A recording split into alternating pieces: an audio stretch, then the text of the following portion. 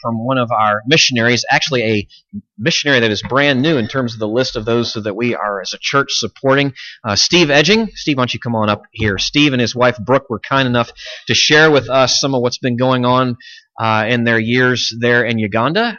Steve and his wife Brooke are missionaries with Mission to the World, MTW. That is the global international mission agency of the Presbyterian Church in America, the PCA, of which we are a part. It is a joy to have you here, brother. Thanks for being here for the whole morning. Yeah, it's my privilege. If I may, I'm going to... Please turn with me in your Bibles to Mark 9, 1 through 13. And by way of greeting, let me say, Yesu Yebizibwe. Wait, where's the response? You're supposed to say, Amina. Let's try this again. Yesu Yebizibwe. Amina. Well done. Now you're a Ugandan audience, congregation. That simply just means, praise Jesus. Okay? It's a very common greeting in church on Sundays, and we say it often. But again, this is Brooke, my wife, and I'm Stephen. We're so glad to be with you. And like Richard said, we are missionaries serving in Uganda. And as we shared this morning in Sunday schools, we're going to talk about today how you view things. And today in this text, how you view Jesus is important. And how do you view him? It's having the right view is a big problem in Uganda. And it's a big problem in America. And so now, please read with me Mark 9, 1 through 13. This is the Word of God. And he said to them, "Truly I say to you that there are some standing here who will not taste death until they see the kingdom of God after it has come with power." And after 6 days Jesus took with him Peter and James and John, and led them up a high mountain by themselves, and he was transfigured before them, and his clothes became radiant, intensely white, as no one on earth could bleach them. And there appeared with him Elijah and Moses. And they were talking with Jesus, and Peter said to Jesus, "Rabbi, it is good that we are here. Let us make 3 tents, one for you, and one for Moses, and one for Elijah." For he did not know what to say, for they were terrified. And a cloud overshadowed them, and a voice came out of the cloud, "This is my beloved Son. Listen to him." And suddenly, looking around, they no longer saw anyone with them, but Jesus only. And as they were coming down the mountain, he charged them to tell no one what they had seen until the Son of Man had risen from the dead. So they kept the matter to themselves, questioning what this rising from the dead might mean. And they asked him, "Why do the scribes say that Elijah must come first?" And he said to them, "Elijah does come first to restore all things. And how is it written of the Son of Man that he should suffer many things and be treated with contempt? But I tell you that Elijah has come, and they did to him whatever they pleased, as is written of him." Let's pray. Our Heavenly Father, this morning we want to see and hear Jesus. We want to listen to this text and listen to you when you say, "Listen to him." And Lord, we want to see what you have to show us and what Jesus had to show the disciples. And so I pray, Lord, that we would stop now and you would open our eyes and our ears and our hearts to receive this message, to receive your word, not mine, but yours. And we ask all this in the matchless name of Jesus Christ. Amen. There once was a wife who wanted to read a book. And so she looked for her reading glasses. She looked and looked and looked. She looked in the kitchen, in the living room, in her bedroom, in the hall closet, in the bathroom. I mean, she's looking everywhere. And the husband is quietly reading a newspaper in his chair, right? And so he's reading. And she's like, "Honey, I can't find my glasses." And he's like, "Well, you just lost them. Keep looking." And she goes all over the house again, and she's like, I can't find them. I'm so frustrated. He's like, "Well, I'm frustrated that these glasses, I can't see. I'm going to have to get a new prescription because they don't work like they used to." And she's looking and looking and looking. I mean, like 30, 40 minutes later, she comes and she pulls down the newspaper and she looks at him and she goes, "Those are my glasses." And husbands do that sometimes. They're awesome like that. But we need a right vision, a right view of things. We need help to see things properly. And in this text, Jesus takes the disciples up the mountain so that they can see him clearly. Because we all have a problem of misunderstanding Jesus, of seeing him poorly. The disciples in Mark 8, some backstory here. You may recall the story where Jesus says, "Who do the people say that I am?" And ultimately Peter says, "You are the Christ." And he says, "You have said rightly." And Jesus then goes on to say that he will die and suffer. And Peter, being the good disciple, takes Jesus aside. He's like, "Jesus, come over here. I don't want to embarrass you. I'm going to take you aside. Let me tell you, Jesus, this dying business, not going to happen." And you know what Jesus says to him? "Get behind me, Satan." You see, Peter had the wrong view of Jesus and what he was about. And he told Jesus that to his face, and Jesus helped correct him. And our story follows right after that very story. And Jesus is going to show himself clearly. He's going to give them glasses to see Jesus clearly. And Mark 9:8 might be the most important verse in all of Mark, where it says, "And suddenly looking around them, they no longer saw anyone with them, but Jesus only." He's what you need to look at. And as Jesus says in 9:1, the kingdom of God, some of you will not pass away until you see the kingdom of God. I think this is that event where they see they see the king of the kingdom. They're beginning to see that clearly. But what does Jesus show the disciples? What does Jesus show the disciples on the mountain? Well, he shows them that he is king. Jesus is king. In Uganda, we went on a small vacation to a town in Masindi, and I happened to catch on the television in the hotel lobby this coronation ceremony. The 18th coronation ceremony of the King of Tororo. Now, Uganda is divided into many different kingdoms, and each kingdom has their own, you guessed it, king. All right? And they all have their own ideas and things about things. But for this region of Uganda, Tororo, this king is getting coronated. And I don't think he's becoming king, but just saying, "I'm still king. And this is the 18th anniversary of my reign." And what was fascinating about it is that the king is sitting there on his throne, or a throne, I'm not even sure. He has this giant hat on his head, right? It's like just beautiful. He has a robe. It would fall off the stage. Robe just so long, and he's sitting there as the festivities take place. And you have their dignitaries gathered from around the kingdom and around the country to witness this event.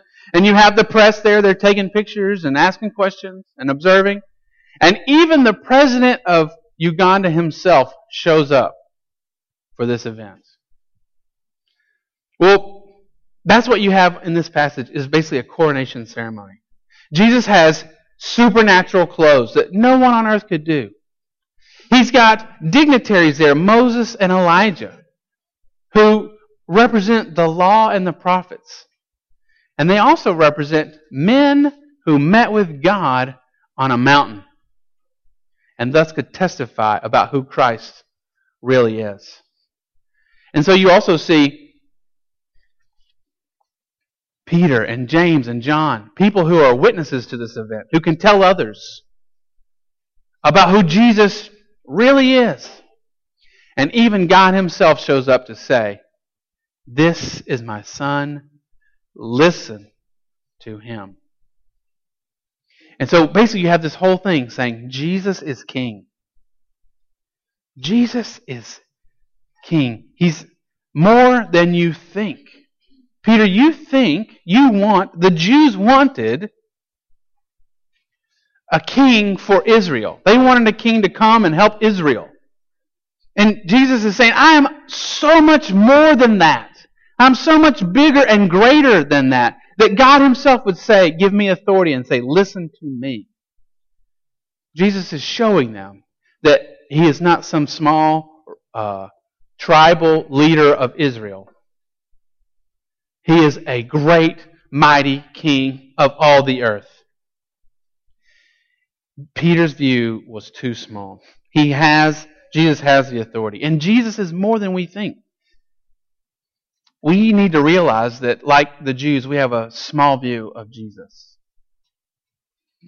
In Uganda, we talked about this a little this morning, they don't quite realize Jesus is over the spirits. Okay? Spirits sort of control everyday life, and you have to appease them for safety or health or wealth.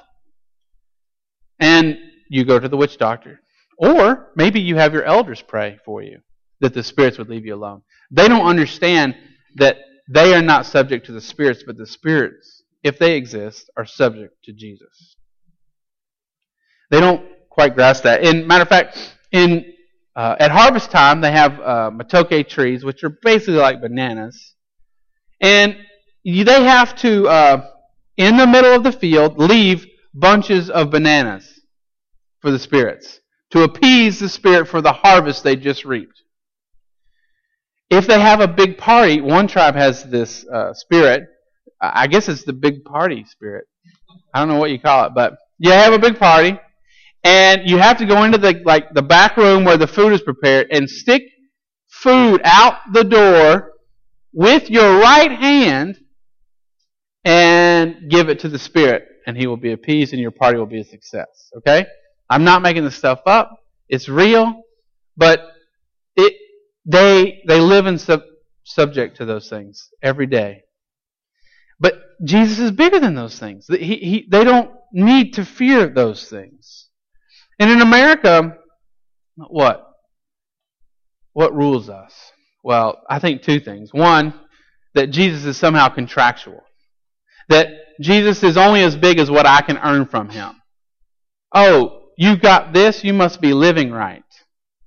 It was a few years ago when I was in seminary. I had a buddy, a friend of mine from seminary, and we went to a Titans game. He was a Green Bay fan, so I brought him down to Nashville to see the Titans play Green Bay.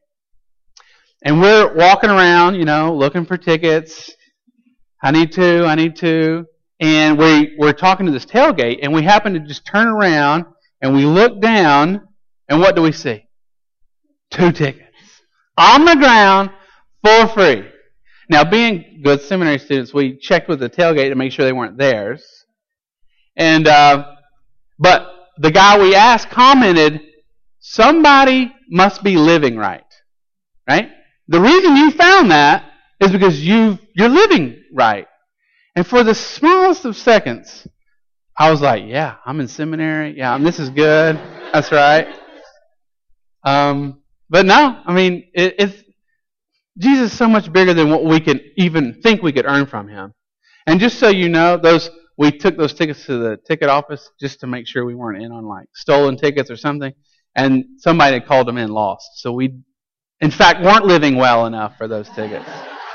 But no, but yeah, it's like we think we can merit God's favor. That God is going to, Jesus owes us for this thing, right? Or that we're governed by circumstances. That, that's, God can't control that aspect. But this all makes for a small Jesus. We must see him as King. King of the universe. He is more than we can imagine. He is the creator and sustainer of the whole universe. King of every where and of every when.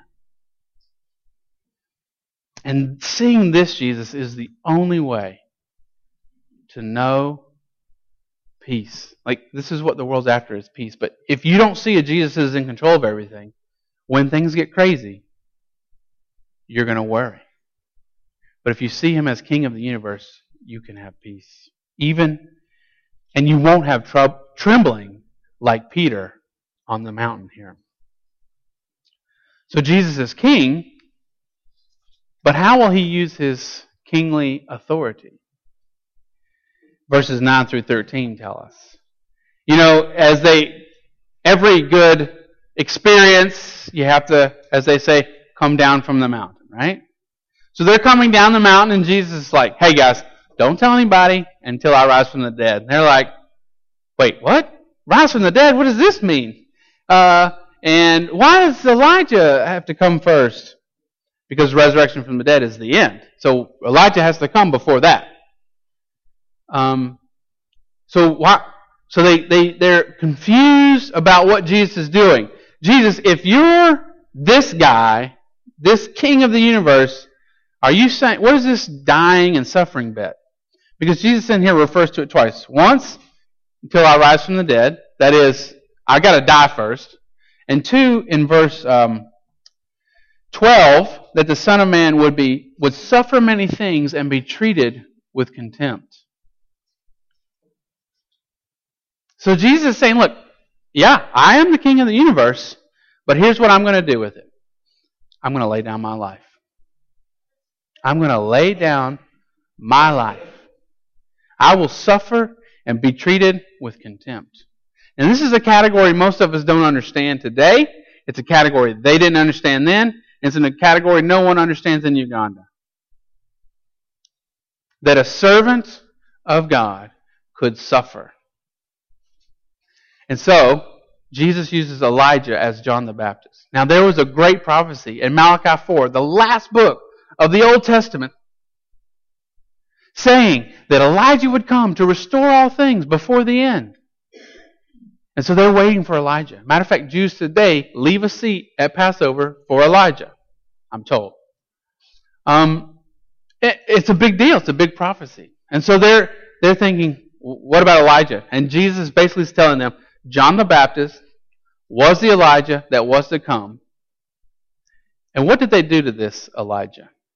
Not that he was reincarnated or anything like that, but just in the same spirit of Elijah that he came in to restore Israel back to God.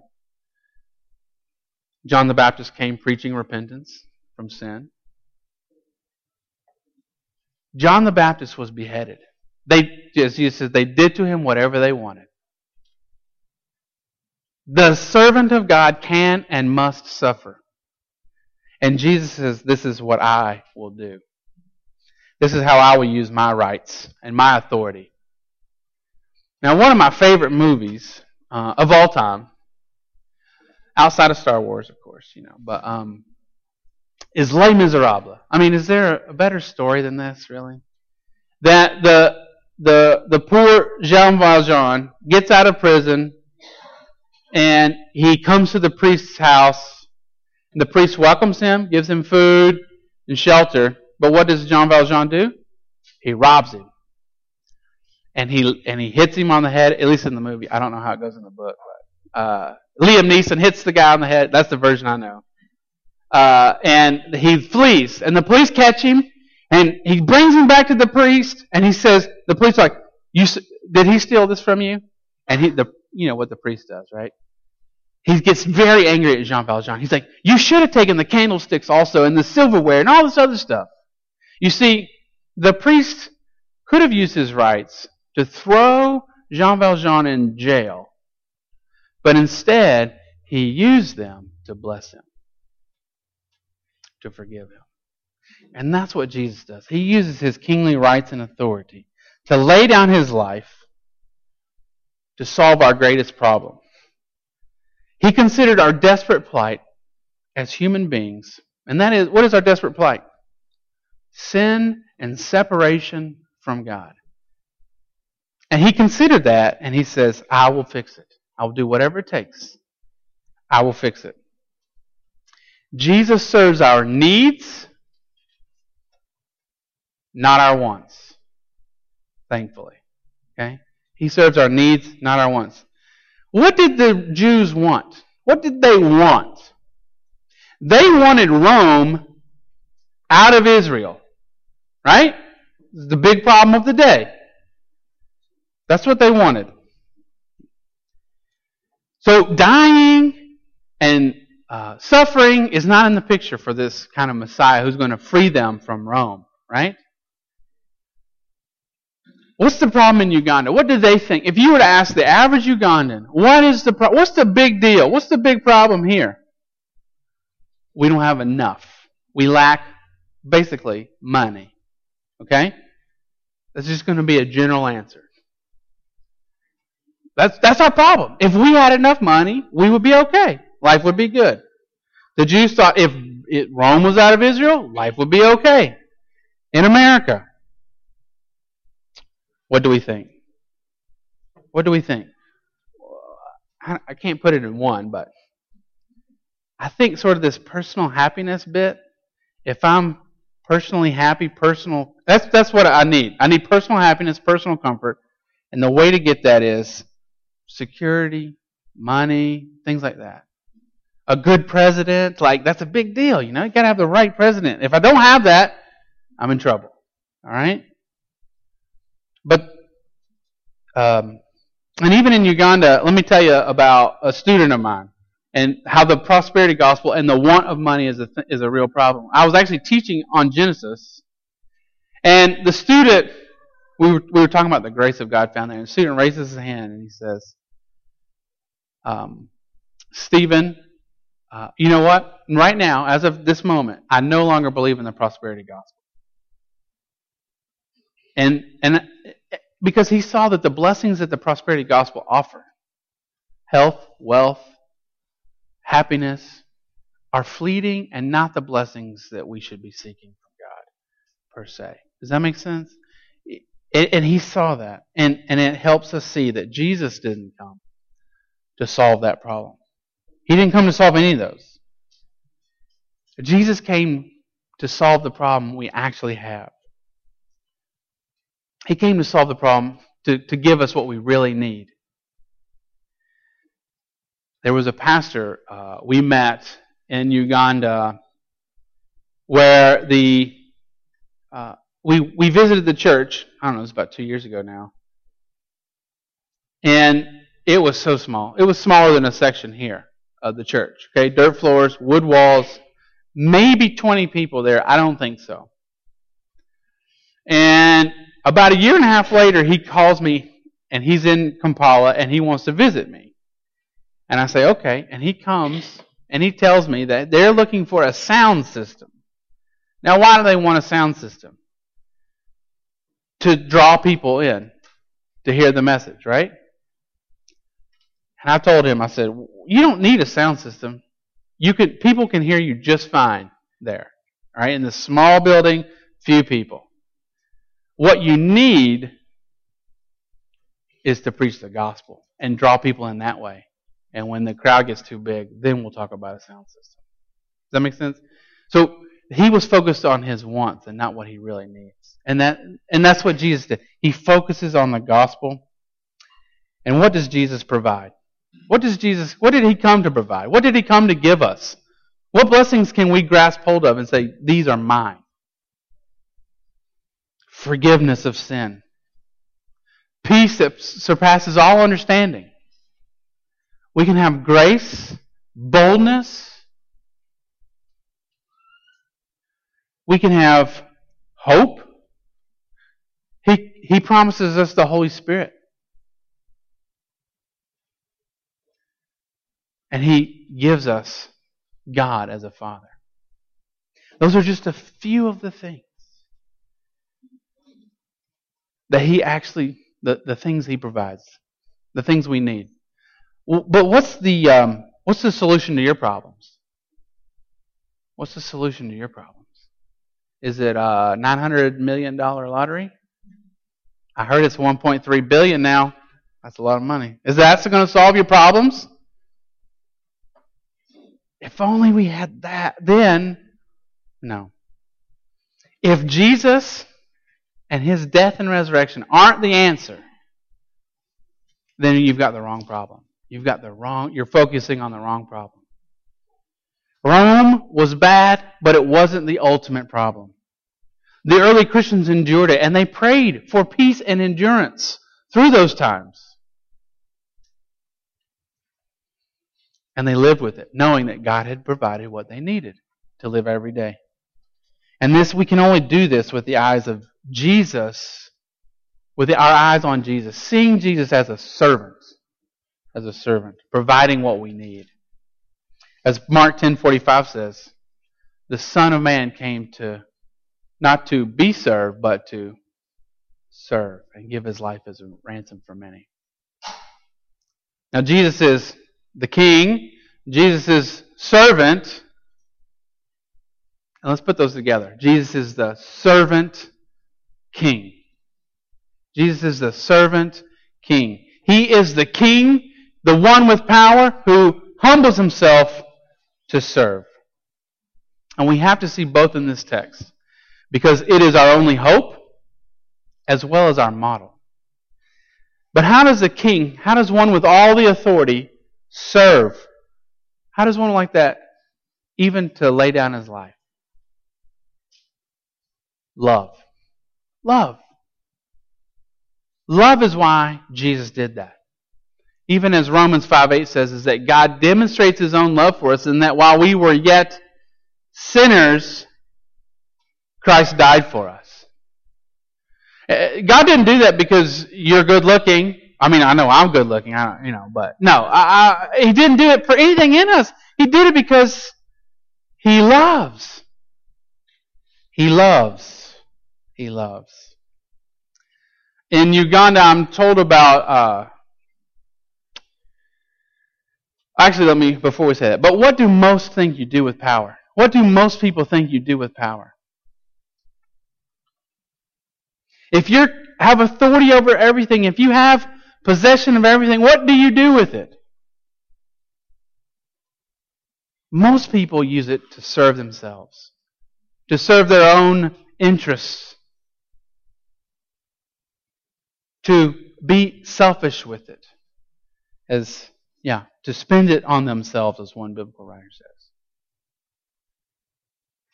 But what does Jesus do with it? In Uganda, in the Buganda, which is the central region in Uganda, they have a king also, the king of Buganda. And actually, I'm told that in Luganda, king is Kabaka, right?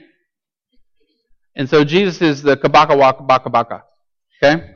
The Kabaka wa Baka Baka, which I love saying that. I love it. The King of Kings, right? So it's a lot of fun. But so the King of Buganda is he is there, and he has rights and privileges. When he goes into a village, I am told, I've never seen it, and I'm told that it may be fading out of usage today, but at least in the past, he would go into a village, and the villagers at least the men, would be required to do what? To lay on the ground, side by side, so that the king could walk on their backs as he entered the village. Sort of, I don't even know why. Maybe so he doesn't get dust on his feet, or as a show of power. I don't know. But Jesus is the exact opposite. He's the king who comes and lays down so that we might pass freely. And that's what Jesus does with his kingly authority. He doesn't lord it over us. He lays himself down. That's what he does with his great power and authority. And that's what he calls us to do. And the question is, do you have power? Do you have authority? Well, I'm here to tell you that everyone in this room, from the smallest to the biggest, has authority or power in some way. And by power, what I really mean are giftings or abilities provided by God. Giftings or abilities provided by God. Another word we use for this is blessing.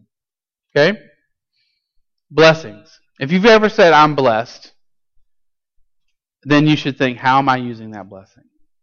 But everyone has power or a blessing or some form of gifting or ability. And you have spouses in this room, you have parents in this room, you have children in this room. You have all sorts of relationships and interminglings and powers and authorities within this room. And even my 1-year-old has power, okay?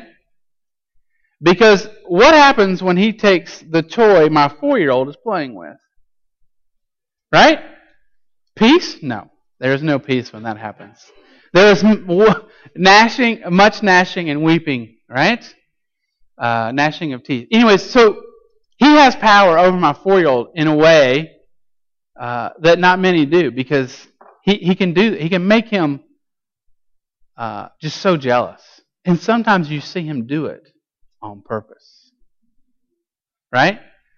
So don't sit here and think, well, but I don't have any real power. Every one of you in here has the power to bless or love others. The ability and the blessing and the power to do that. Right? A gift from God. And the question is, how are you going to use that? And one example that I think helps maybe this is husbands. A lot of, especially today, is made about husbands as heads of the family, and what does that mean? They want to focus on the power side of the equation. But Ephesians spends a lot of time on the service side, because what does it say? Husbands, you are the head of your wives, therefore lord it over them and make them know it every day. Is that what it says? No. It says that you should love your wives as Christ loved the church and did what? Gave his life for it. Right? Husbands, you have the headship. But how are you to use it? You are to serve your wife in a way, in a humble way, as Christ served his bride. And so that's the model we have from Christ. Great power and authority that he had, he laid it down. And even what little power and authority he's given us, abilities and giftings, how will we use this? We cannot and we will not use them to serve others until we see Jesus as the servant king. Until we know the blessings he has come to provide for us. Until we know the love of God, the forgiveness of sins that he provides. And so our passage today serves as sort of like the Wizard of Oz. Only in the Wizard of Oz, they march down the yellow brick road all the way down to Oz. They get to Emerald City and they expect to see something great and mighty, and they pull back the curtain and, I don't know, it's a munchkin, right? Well, it's the exact opposite in this passage. They march down there up the mountain, and that Jesus pulls back the curtain, and he is so much bigger and greater than they could ever imagine. And he's going to do something greater and greater than they can imagine with that power and authority. See, Jesus is king, and he is servant, and he is the servant king. And as Hebrews 12:2 says, let us fix our eyes on Jesus, the author and perfecter of our faith. Then and only then will we know the blessings that he provides and be able to use them in ways that he would have us. Let us pray.